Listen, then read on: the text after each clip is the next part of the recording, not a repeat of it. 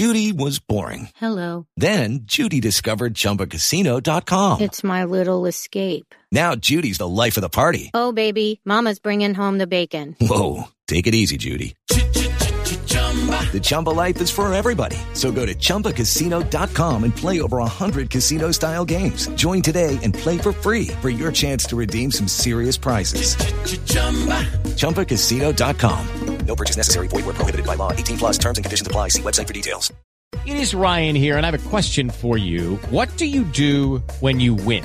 Like, are you a fist pumper, a woohooer, a hand clapper, a high fiver? I kind of like the high five, but if you want to hone in on those winning moves, check out Chumba Casino. At ChumbaCasino.com, choose from hundreds of social casino-style games for your chance to redeem serious cash prizes. There are new game releases weekly, plus free daily bonuses. So don't wait. Start having the most fun ever at ChumbaCasino.com. No purchase necessary. VGW. Void where prohibited by law. See terms and conditions. 18 plus. Lucky Land Casino, asking people, what's the weirdest place you've gotten lucky? Lucky? In line at the deli, I guess? Aha, in my dentist's office. More than once, actually. Do I have to say? Yes, you do. In the car before my kids' PTA meeting. Really? Yes. Excuse me, what's the weirdest place you've gotten lucky? I never win and tell. Well, there you have it. You can get lucky anywhere, playing at LuckyLandSlots.com. Play for free right now. Are you feeling lucky? No purchase necessary. Void where prohibited by law. 18 plus. Terms and conditions apply. See website for details. Judy was boring. Hello. Then Judy discovered ChumbaCasino.com. It's my little escape. Now Judy's the life of the party. Oh, baby, mama's bringing home the bacon. Whoa, take it easy, Judy. The Chumba life is for everybody. So go to ChumbaCasino.com and play over 100 casino-style games. Join today and play for free for your chance to redeem some serious prizes. ChumbaCasino.com. No purchase necessary. Void where prohibited by law. 18 plus terms and conditions apply. See website for details.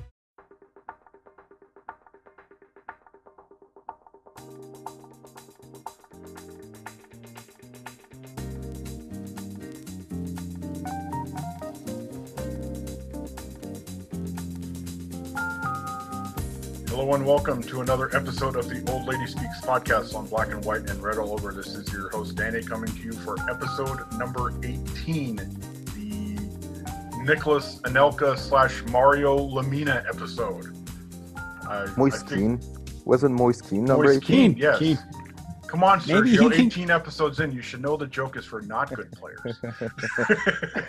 Listen, what if he gets it again? I'm just yeah, exactly. I'm just trying to make it happen. All right, we are recording the same day as Juventus actually played a game, albeit a friendly against the third division side, but we've seen Andrea Pirlo's Juventus for the first time. And let me bring in the usual crew here of Sam Lopresti. Hello, Sam. Howdy, Danny. Good Howdy. to see you here. Good to be here. We got Chucks. Hello, Chucks. Long time no talk. Good evening. Yeah, I hope everyone is doing well. And indeed, Nicolas Anelka. I never knew if that S was like a silent, the last S, Nicolas Anelka. But Le Sulk, not forgotten about it. As we discovered on your book chat episode of the podcast, your French is much better than mine. Yeah, still got a way to go. Did Anelka even play the year that they loaned him? A couple. Like, did he a couple of brief appearances? Yeah, pretty sure he did. Just not. I doubt he scored though. A few months ago, I think I wrote a piece about like the kind of like ranking all the free transfers that Juventus has had, and I'm pretty sure he played like 45 minutes or something. Yep. Overall, didn't score. He was actually the worst signing in my rankings. And that voice you hear is Sergio Romero. Hello, Sergio. Hey, fellas. As we mentioned, Juventus has played a friendly. It's loan friendly before kickoff Sunday against Sampdoria and Turin. And as we saw, and what we'll start out this week's proceedings with, is a three-man defense. And as our good buddy Hunter wrote on the site last week, that the three-man defense is possibly the best thing Andrea Pirlo can do, especially at the beginning of the season, knowing that, as we were talking before we went on, I was the only one to stay up late night and actually watch the whole damn thing.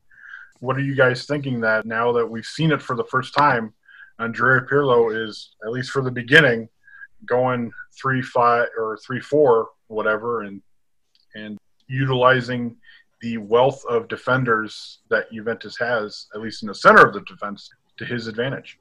I'm really intrigued by what he's thinking and where he's leaning with this.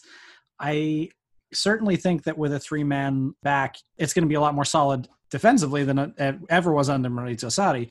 We could also be looking at a little bit more from Leonardo Bonucci, who, back when he was still at the peak of his powers, he was still dogged by that he's a 3-man back specialist kind of a detraction.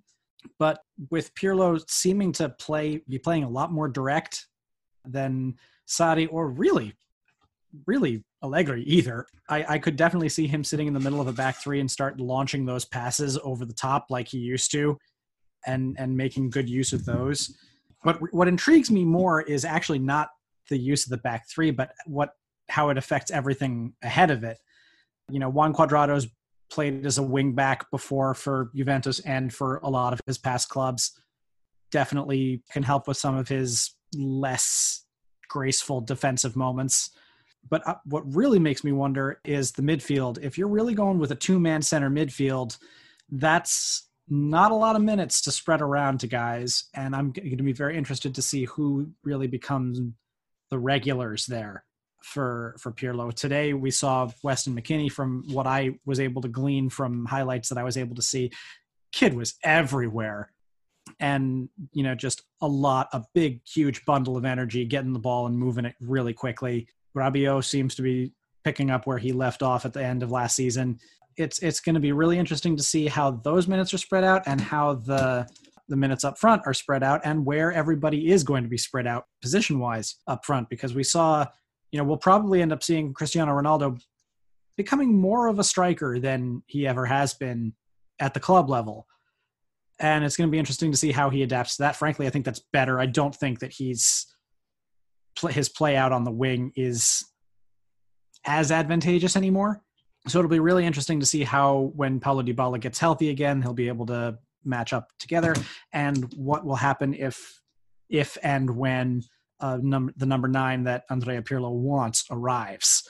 So overall, some interesting things to do, but really, I think a few more questions than answers, just to, here's your first look. Now we have to see how things actually come together.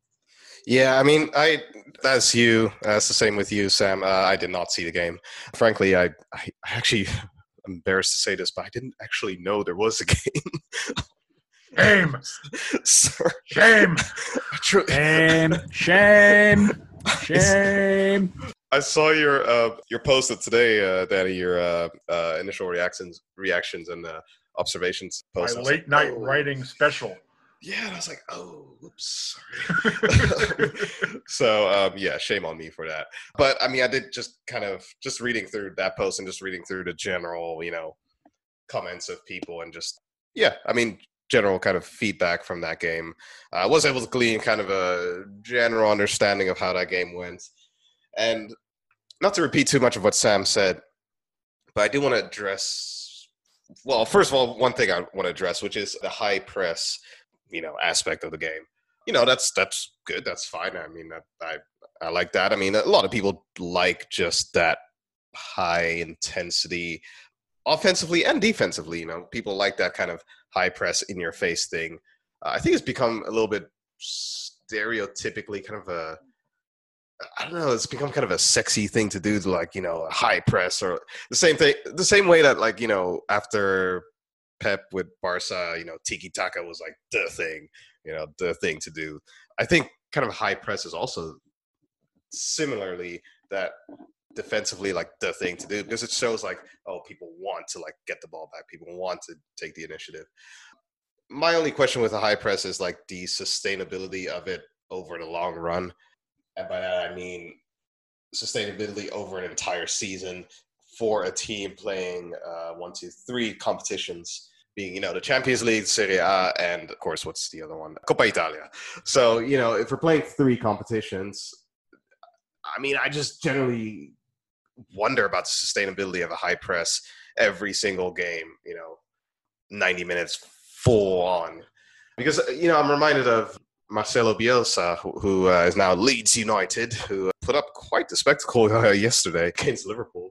I didn't actually see the game. Yeah, I didn't see the game, but I heard it was really quite something, which I just have to pick at him for this. But I know that Fefu is reading that and just thinking, my God Almighty, this is the atrocity of all these goals and all these goals scored and conceded. But Bielsa was criticized a lot, especially with Bilbao, I remember, for, high press, but then he would have the first 10, 15 games of the season, fantastic stuff. The first quarter of the season, really, really fantastic stuff. And then you would just see the team slowly decline and slowly run out of steam because of just the fact that, that, and I mean, Bielsa's next level, of course. His level of intensity of pressing is, that's, extremely high level stuff. But still, that was a recurring theme with him. Is his teams would just burn out over the track of the season because it just was unsustainable. That level of defensive intensity was just unsustainable.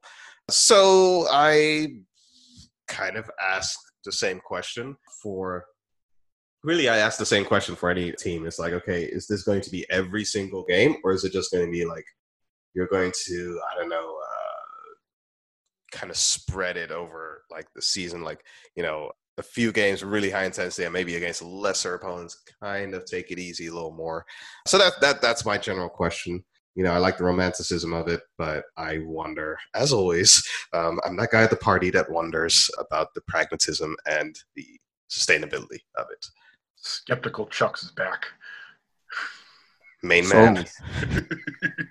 Putting a damper on a 5-0 romping of noted powerhouse Novara, whatever, however that is pronounced. One of the only teams around that's undefeated against Inter. Really? Well, Inter are their only season in Serie A. They did the double against Inter. It was great. It was wonderful to watch. I think the most interesting thing is, and we mentioned it at a previous podcast, with all those transfer rumors and whatnot, it was, we all wondered, why are there no more rumors about Juventus trying to sign fullbacks? And it might be what we saw today, that it might be that the 3-man back line is probably going to be the way this team kind of sets up for the season. And if you do that, then you don't really need many fullbacks, which is good because we don't have many fullbacks. But yeah, just to kind of reiterate some of what Sam said also about, the jostling of the squad is going to be interesting to see, who gets minutes where and how. Obviously, Dybala was not playing. He's still injured. So it's going to be interesting to see kind of where he fits in that formation. It was, there's a couple interesting things that, can be seen as good. Obviously, with the caveat that it's a preseason game, it's against a Serie C. So let's not get carried away here. But a lot of positives, and the biggest one was probably McKennie, right? Spoiler for the column that's coming up next week for power ranking the Juventus squad, but he was a guy that initially I had pegged as depth piece. He's not gonna be a huge part of the team, but maybe he actually does get a little bit more playing time. He looked pretty okay. I was actually kind of pleasantly surprised with what he did. In the parts that I saw, I was happy with watching Luca Pellegrini playing and being given a number that suggests that he's not going anywhere. He was out there wearing number 17, which is not a number that is usually given to somebody that they expect to, 2 years ago when Moise Kean was around, we were all wondering if he was going to get loaned out again. Then the squad numbers came out. He was given number 18. We were like, all right, I think that he'll stay now. Yeah, he wasn't in the 40s. Yeah. Although Kulusevski's rocking 44 again, and I kind of love it. So I wonder how much that has to do with the fact that Douglas Costa's still on the team that's true at the moment. That is one thing, talking about midfielders. One of the most recent transfer rumors that I've seen is a straight swap for Douglas Costa and Thiago Alcantara with Bayern, which would be really interesting, but also, again, if you're only going to be using two central mids in a game, throws a big fish into the minutes pond, unless Pirlo has, some ideas about, doing Allegri-like morphs mid-game. But Kulusevski, who, by the way, as I've mentioned this privately, but I'm staking him now. Danny, you have your large adult son. Sergio, you have your large adult son. Kulusevski is mine. Yes. I'm calling him right now. I think you established that a few pods ago, but it's always good to reestablish your I claim this land. Time to start learning Swedish then. Yeah, right. Although he's hanging out with McKinney and Delict, so I think he might be part of the English speaking contingent. Also with Kulusevski, I mean, to think about the stir it caused in Sweden when he was benched for Sweden's first game of the Nations League over the international break, to the point where the Swedish national team coach got really angry at the press there for asking him why he didn't play. Zlatan got really he had a word or two. And Zlatan said something a word or two is kind jokes. Yeah. Let's just put it like that.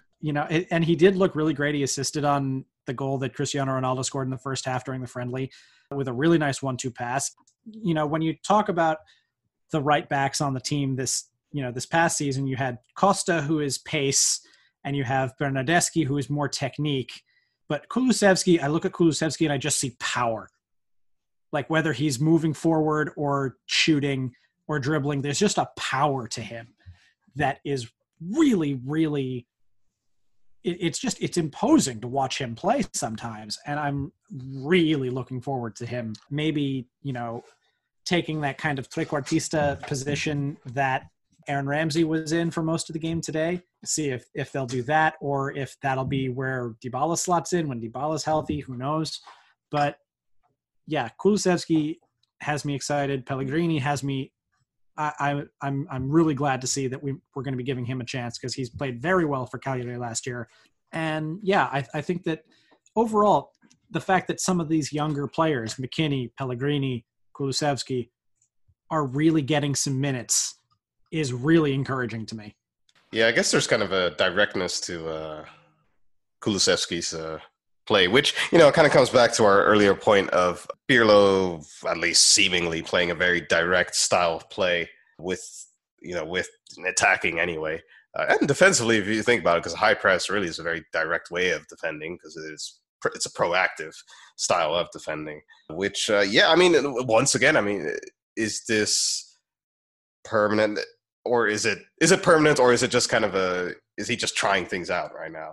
Because it's the eternal dilemma with friendly games of like, well, you don't want to glean too much from it because it is a friendly, but then again, friendlies are meant for experimentation. So, you like to do some of it, but not too much. But then, yeah, it's a tricky balance. Well, isn't that part of the, I guess, as Sergio's coined it, kind of the fun of Pirlo being the manager now, is that we have nothing to go off of. So we don't know if he's experimenting. We don't know if this is his plan and that's what we're going to see, in January, February, whatever.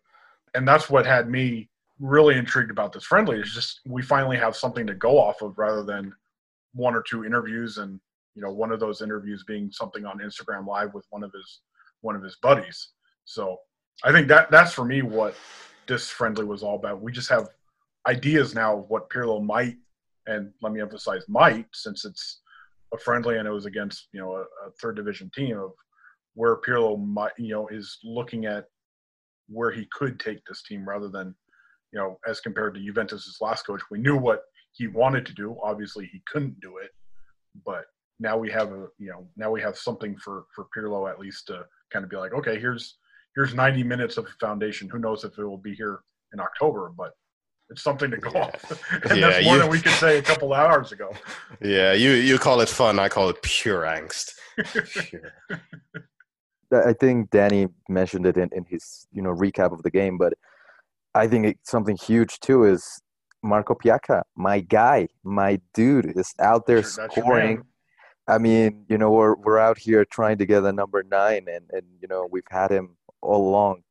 This long winding road of his Juventus career is going to end up Allegri did use with him as a segunda punta for a while. It's. I mean, listen, why not? I mean, let's try him out there. I think he scored on the friendly and he scored against the under 23. So, I mean, that's two goals, 2 games. Can't really ask anything more of him. It's going to be interesting, especially, based on everything that I'm hearing, Luis Suarez is starting to really test the patience of the Juventus front office, and we'll see if that happens. Arek Milik looks like he's headed from Napoli to Roma, whether that makes the Dzeko stuff come loose and at least make him a placeholder until finances start to stabilize after COVID if and when COVID ever gets into the rearview mirror. That's the one thing that Pirlo made very, very clear at the end of this game was he wanted that striker and he wanted him quickly. It is Ryan here, and I have a question for you. What do you do when you win?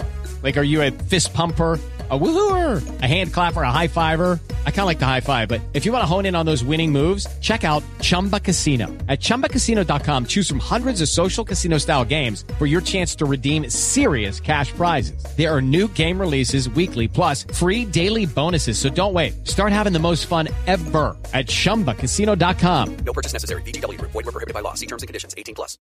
So indeed, as you just mentioned, Pirlo has now made it very explicitly clear that he wants/needs very much a center forward, which is just such a strange situation. How he got into this situation. It's just very strange. I mean, we had Mandzukic and Higuain, and then Mandzukic kind of, poof, disappears, much against everybody's will, and then now Higuain, who personally, I still think Higuain has like one good season left in him, but looks like he's basically gone now, which, well, whatever. What are you going to do?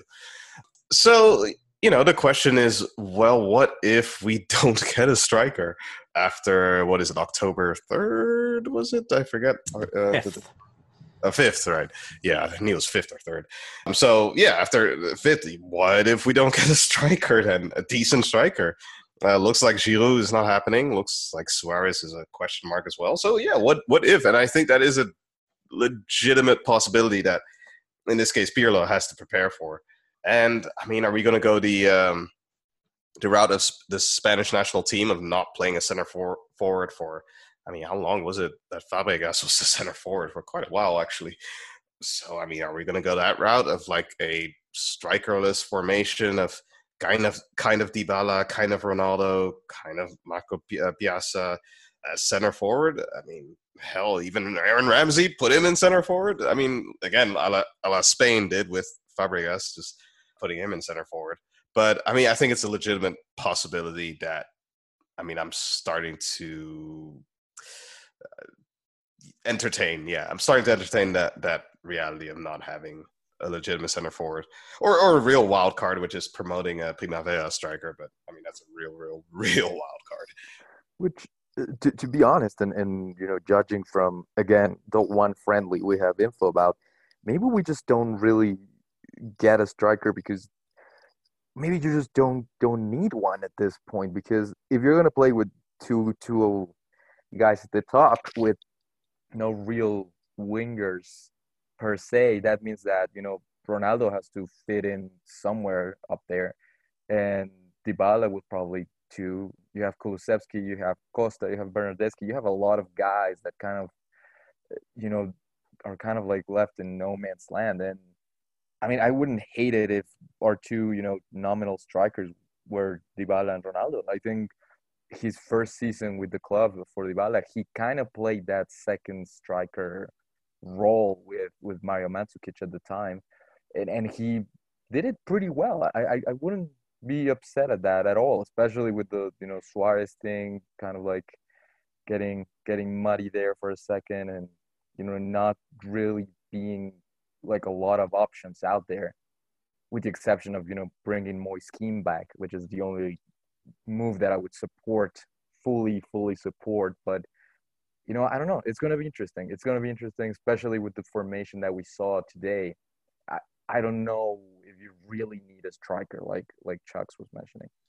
Well, I mean, I think if you're going to go strikerless, then, I mean, to me, I think you're going to need two things. You're going to need very, very, very direct wingers who really cut inside, and you're going to need midfield runners from deep and consistently like midfield runners, because someone has to make up that space there that's not there. Like someone has to kind of create that presence that's not there when there's no center forward.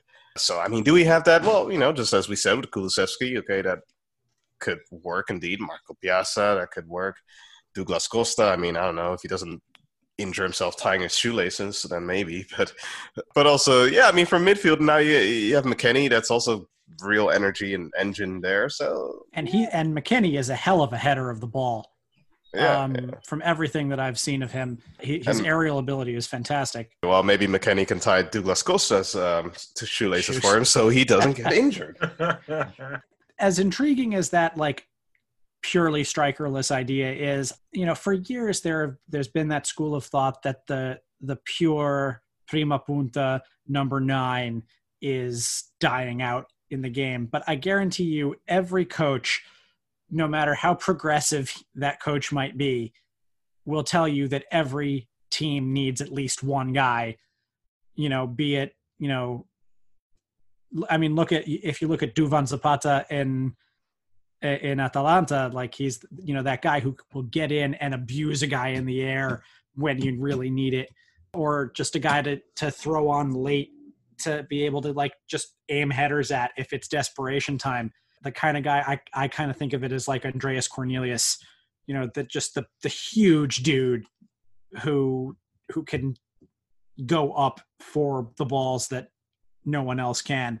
Obviously, in our case, Ronaldo also a fantastic header of the ball, so you have that. But I frankly wouldn't be opposed to putting Mario Mandzukic back on the team, just being like, yo, he is a free agent. Be like, hey, Mario, sorry. But yeah, I think we'll end up with something because Pirlo wants it that badly. And I also just think from a squad building standpoint, I mean, then again, Fabio Paratici, squad building has never been his strong suit, but you want at least one of those guys. Yeah, I agree. And also, I mean, I think I remember reading something on zonal marking, probably saying, the death of the number 9, the death of the poacher striker.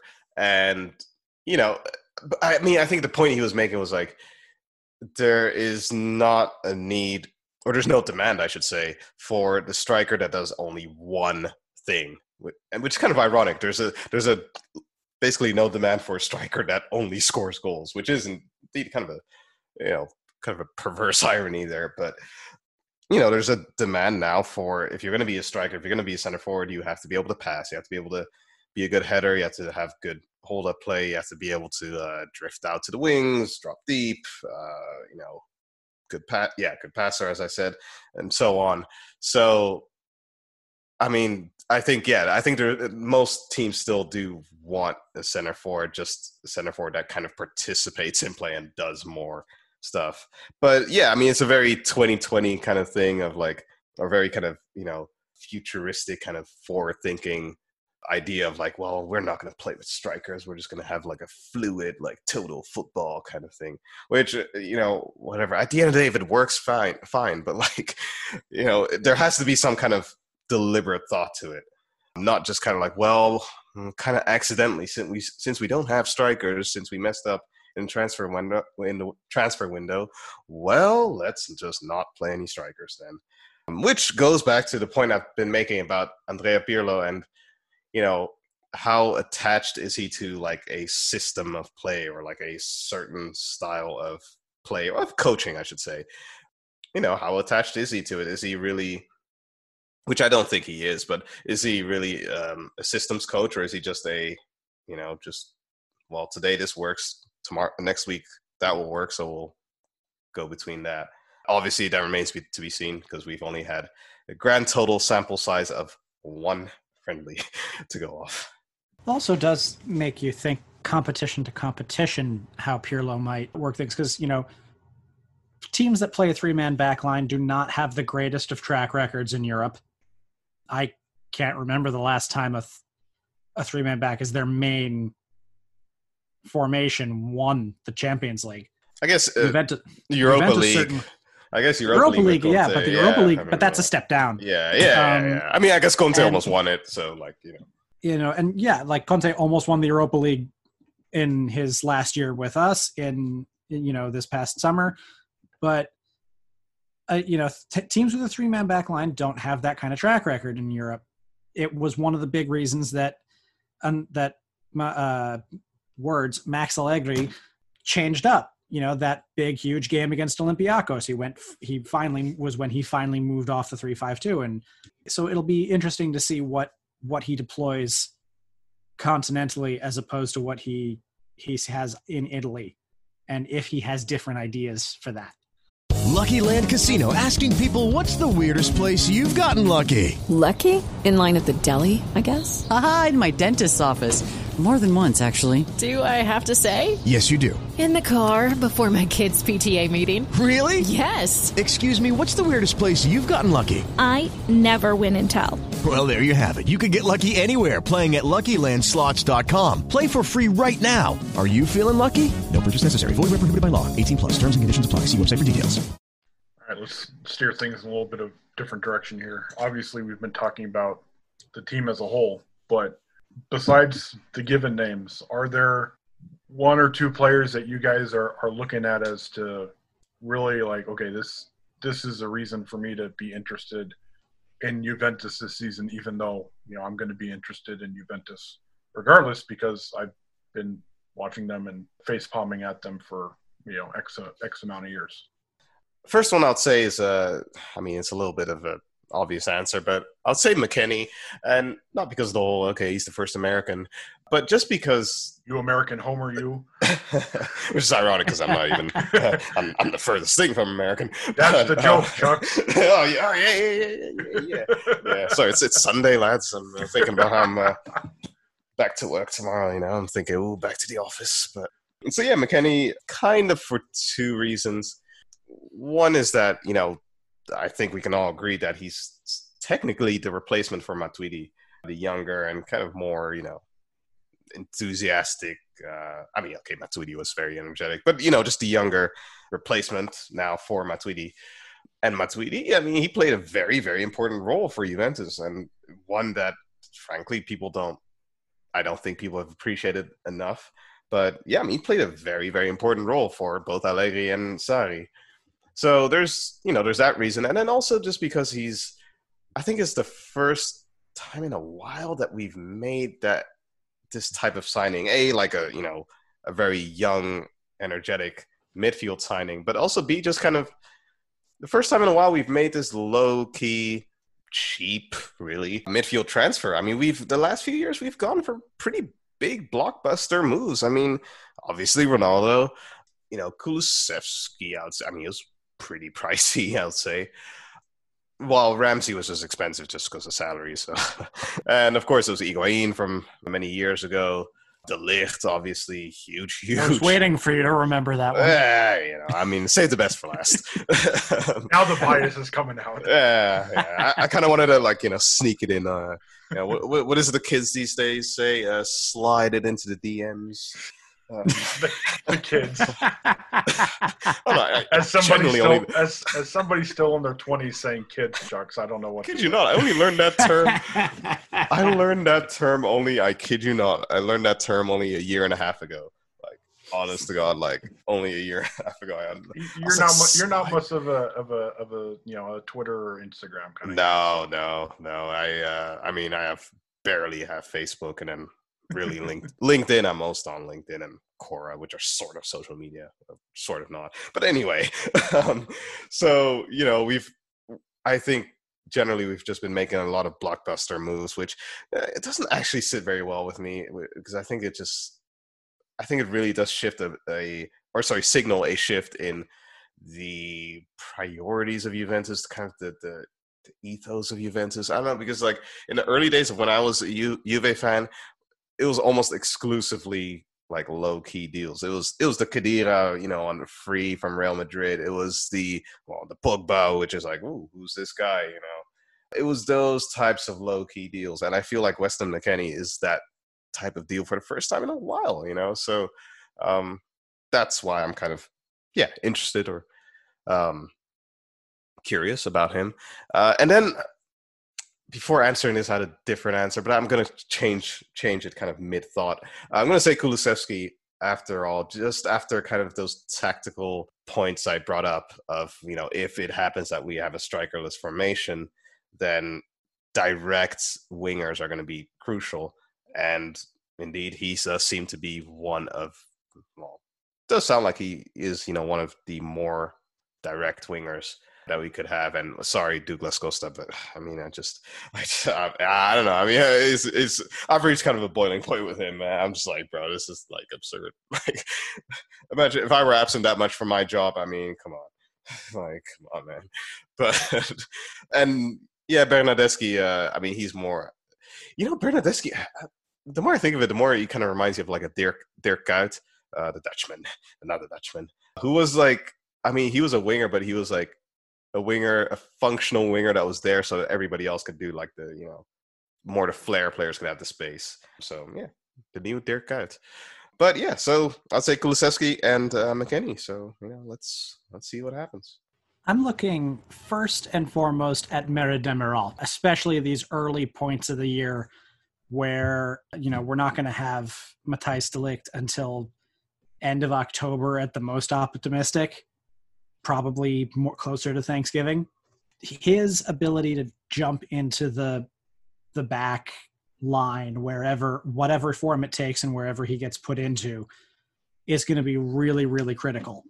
And he's going to have to get in there because, Chiellini, who by some miracle has suddenly jumped back in and been King Kong again these couple of games that we saw, the game that he played against Holland in the UEFA Nations League and this game today, after all that time, first the knee and then the leg injuries, which I always had a fear that something like that would happen to him after he was done with came back from the knee, because when you have a knee injury like that, your muscles are always compensating a little bit because your body is still not used to being able to work properly again.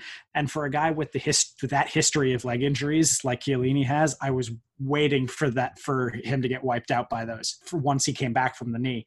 He's a guy that is going to need his minutes managed. The last year under Allegri, he didn't often play 2 games a week when there were 2 games a week. Demiral's going to have to step up. He's going to have to pair up with Bonucci and or both of them, and he's going to really have to show that the form that he was showing before he got hurt is what we're going to have. Because if we do, then the defense becomes so much less of an issue. And I'm also really, really, I want to see whether or not this is the year that Rodrigo Bentancur goes from really really rising to there. Like, he's so close. He is this close to being that true world-class mid. And, he's been developing so well for the last couple of years. I really, really want to see whether or not he's going to take that last step and be that elite guy in the midfield that I think all four of us here think that he has in him. Because if he takes that next step, the entire team takes that next step. He's got it in him. He's got everything. We've seen it so many times. Now the question becomes, does he put it all together this year and instead of being like a really good B+, become an A player? Absolutely. I actually, building off on what you were saying, I'm actually really interested to see the midfield as a whole, just as a unit, because we all know that, Rabiot finished the season really well. From what we've seen in friendlies and whatnot, it seems like, he's still kind of like that guy.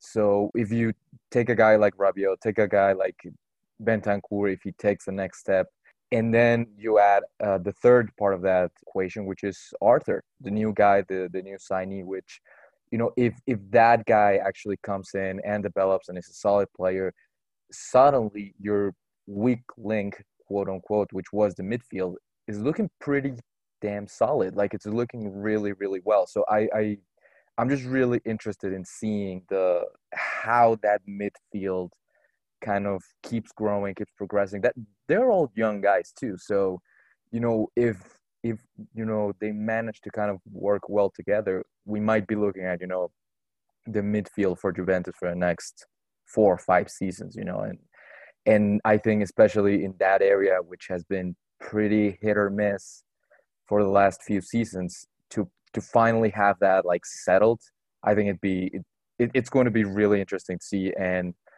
listen, there are worse coaches to have than, Andrea Pirlo for that young midfield. I think he's going to be like a great influence on those guys. And I think they definitely have a chance to, turn something that we all kind of consider the weakness for this team into a real strength. Yeah, one of the things that stood out for me, both before the friendly against Novara and then during the friendly, was in the warm-up and then in the cooling break. Andrea Pirlo was singling out Weston McKennie and Adrian Rabiot and really kind of, talking to them personally about what they needed to do. And, obviously every coach does that, but, these are two, and especially in McKennie's case, 2 young midfielders who are obviously, trying to figure out a new system. But Pirlo was definitely just working with them exclusively as the other players talked about how the match was progressing. And I think if, like Sergio said, if you're a midfielder and you've got that former midfielder as your coach, at the very least, he's explaining what he knows about the position to you. And the goal is that they absorb at least part of it and can execute it to the best of their ability. And if, like we've been saying, the caveat is that this is a 3rd division opponent, but if we see what Rabiot and McKennie did in that friendly, and that's what they do more often than not, and, Rabiot looked a lot like he did post-restart against Novara, and then, I'm definitely along the same lines that you guys thinking, or Sergio thinking that the midfield isn't as much of a black hole as it's been in recent years, and maybe not the black hole of death like, we remember pre-title run days of Chucks will laugh about this, of Momo Sissoko and others, but or Felipe Melo and Momo Sissoko. Felipe Melo. Yeah.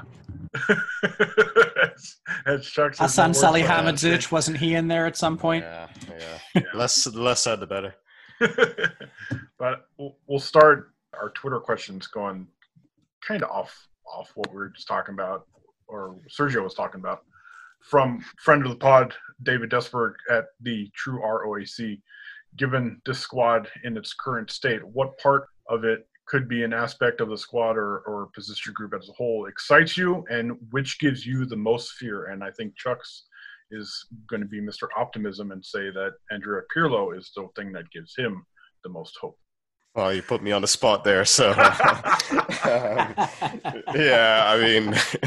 clearly, yes. And I generally say this lovingly. As a fan and as someone that has the best interests of the team very much at heart. But yes, the just a general managerial situation, just concerns me quite seriously. Once again, just kind of the lack of identity, just the fact that this is a pure, I just feel like this is such a wild card option to go for Pirlo as a coach.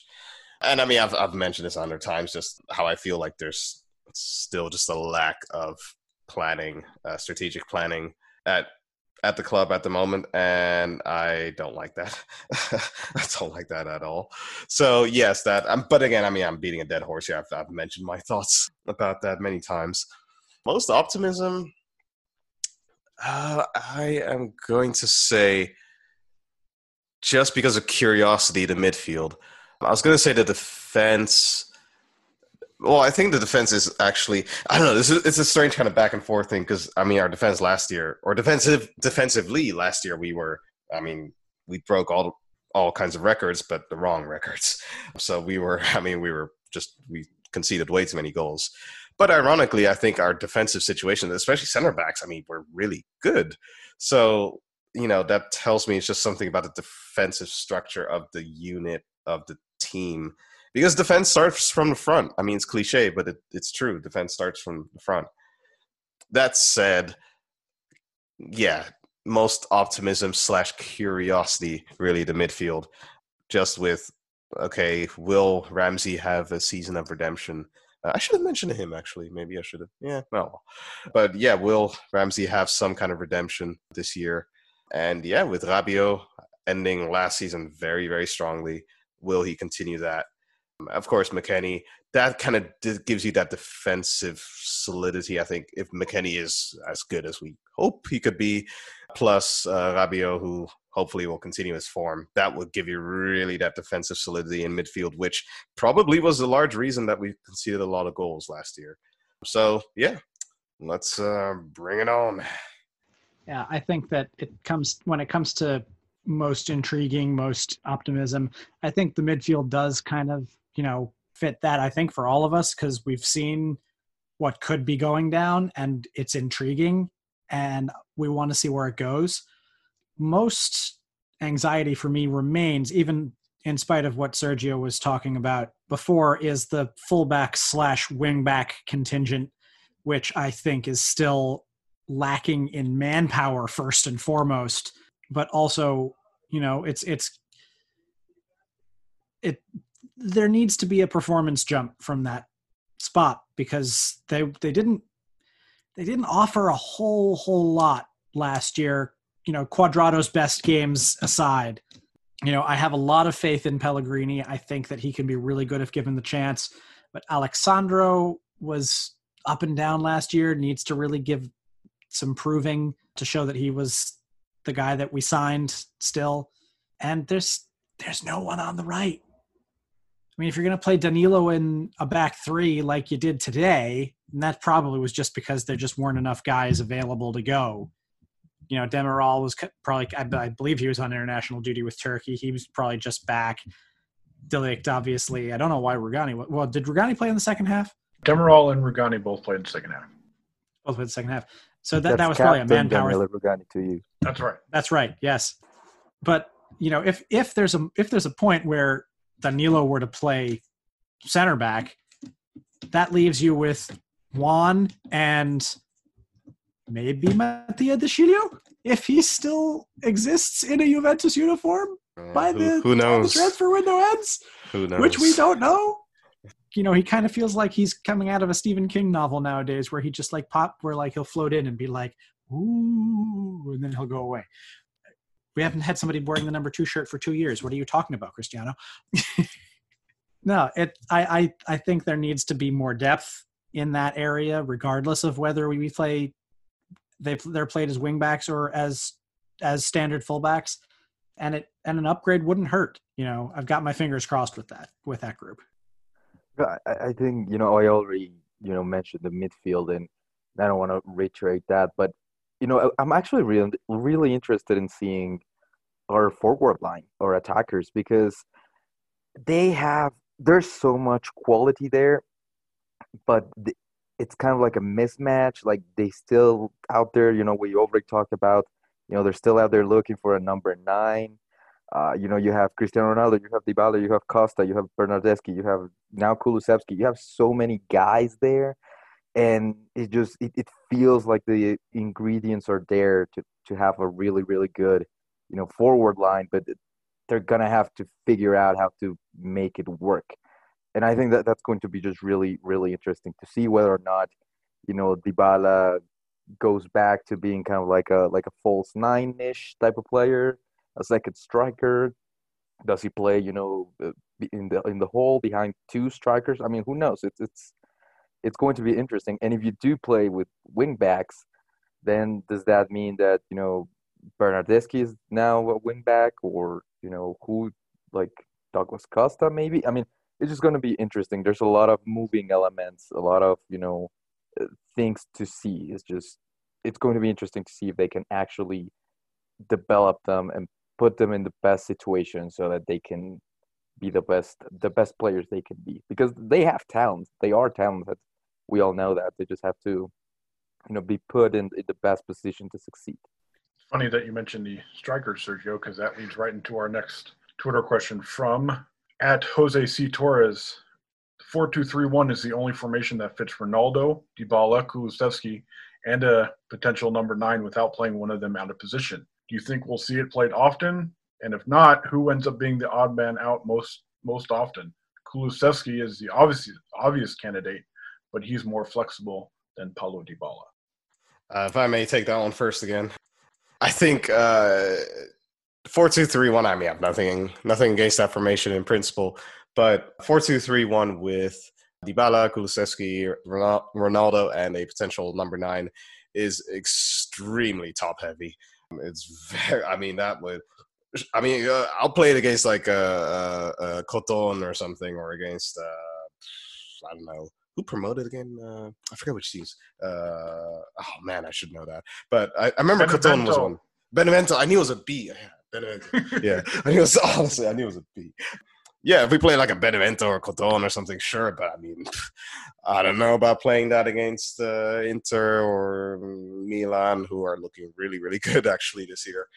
So yeah, I'm very reluctant to put a team like that, a lineup like that, especially because there were already issues, last year with just the lack of balance from the offensive players in terms of their defensive contributions.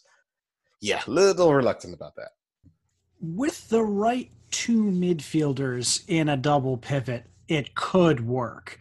And it could even work against higher level competition. That being said, I don't see it being a part of Pirlo's plan. At least not right now. He could surprise us, because basically anything he's going to do right now is going to be something of a surprise. I don't see it being a regular thing. I certainly not like the 17-18 season. It could, as for who might be the odd man out, it'll really depend. The only guy that's, obviously going to be penciled in there is Ronaldo. Everything else can be really fluid, but, Kulusevski, I think Kulusevski would play more of a role in the hole, whereas Dybala can definitely play either in the hole or as a second striker. So, yeah, I think whoever comes up along with Ronaldo and Dybala is going to be a bit of a revolving door, that third attacker, whoever it is. I think Ronaldo and Dybala are going to get the majority of those minutes, and whoever is up with them is going to kind of switch based on the game. We'll wrap things up on this one from at J_M_feel_real. And I hope I said that right. Optimistic case for this season. Chucks, go. Man, you are. I'm the man of happiness and optimism today, aren't I? I mean, optimistic or realistic? Well, no. Anyway, I'll take optimistic. Optimistic case would be winning the league. Basically, just a little caveat here. Saying that is the optimistic case means that I am not sure that this will happen, or would be pleasantly surprised if this were to happen. So anyway, optimistic case, winning the league, quarterfinal of the Champions League, and semifinal of the Coppa Italia. Optimistic case. I love that even in an optimistic scenario, Chucks cannot bring himself to have the team pass the quarterfinals of the Champions League. It's optimism. Optimistically, we win the treble. That'd be be great. That'd be awesome. Like, that's the optimistic world of view, But yeah, I think it's more likely than not that they will probably mount a good challenge for the league. They're still the best team in Italy, despite the fact that AC Milan is better now, that Inter is going to have, Arturo Vidal now, so they're going to be, they're going to be there too. We don't want to talk about that. That makes me sad. Yeah, it's a bummer. It really is. But, he's going to come in there and probably help them out, and, they're going to be right there. But even so, Juventus is still the best team in the country, so they should win the league. Yeah, it's going to be just interesting to see, especially how they gauge the success of the club. What is expected of Pirlo in year one? That's going to be tricky to decide. I think best case scenario for me is the absolute mixing optimism with realism as best as you can. Best case scenario for me is a comfortable Serie A title defense, a Coppa Italia win, and to edge this into the optimistic portion, semifinals, Champions League. I think it can happen if everything goes right. I think that to me is the most optimistic that you can get out of me. Optimism and realism, I like that, by the way. Yeah. So if you morph those two together, what would it be called? Life. Well done. I can't top that. All right, let's end it on that note. All right. Thank you all for your Twitter questions. Really appreciate it. We had a lot of good ones and kind of had to whittle it down to a couple here since we're running on about an hour or so. Thank you. As always, you can submit your Twitter questions to us at Juventus Nation. I want to say thank you all for listening, as always. If you have a chance before the season gets going and we bombard you with article after article, you can listen to the book chat I had with Chucks about his upcoming book, You Say Soccer, I Say Football, which basically, as I mentioned on the podcast, kind of defines Chucks and I friendship. I call it soccer, he calls it football.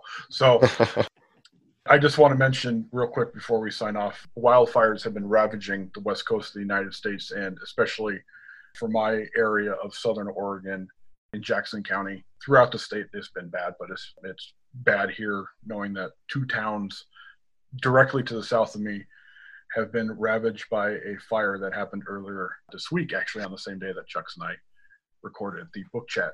If you want to donate, it would very much be appreciated. Thankfully, I'm okay. Let me just say that right now. I'm okay. I never had to evacuate. But you never know what can happen.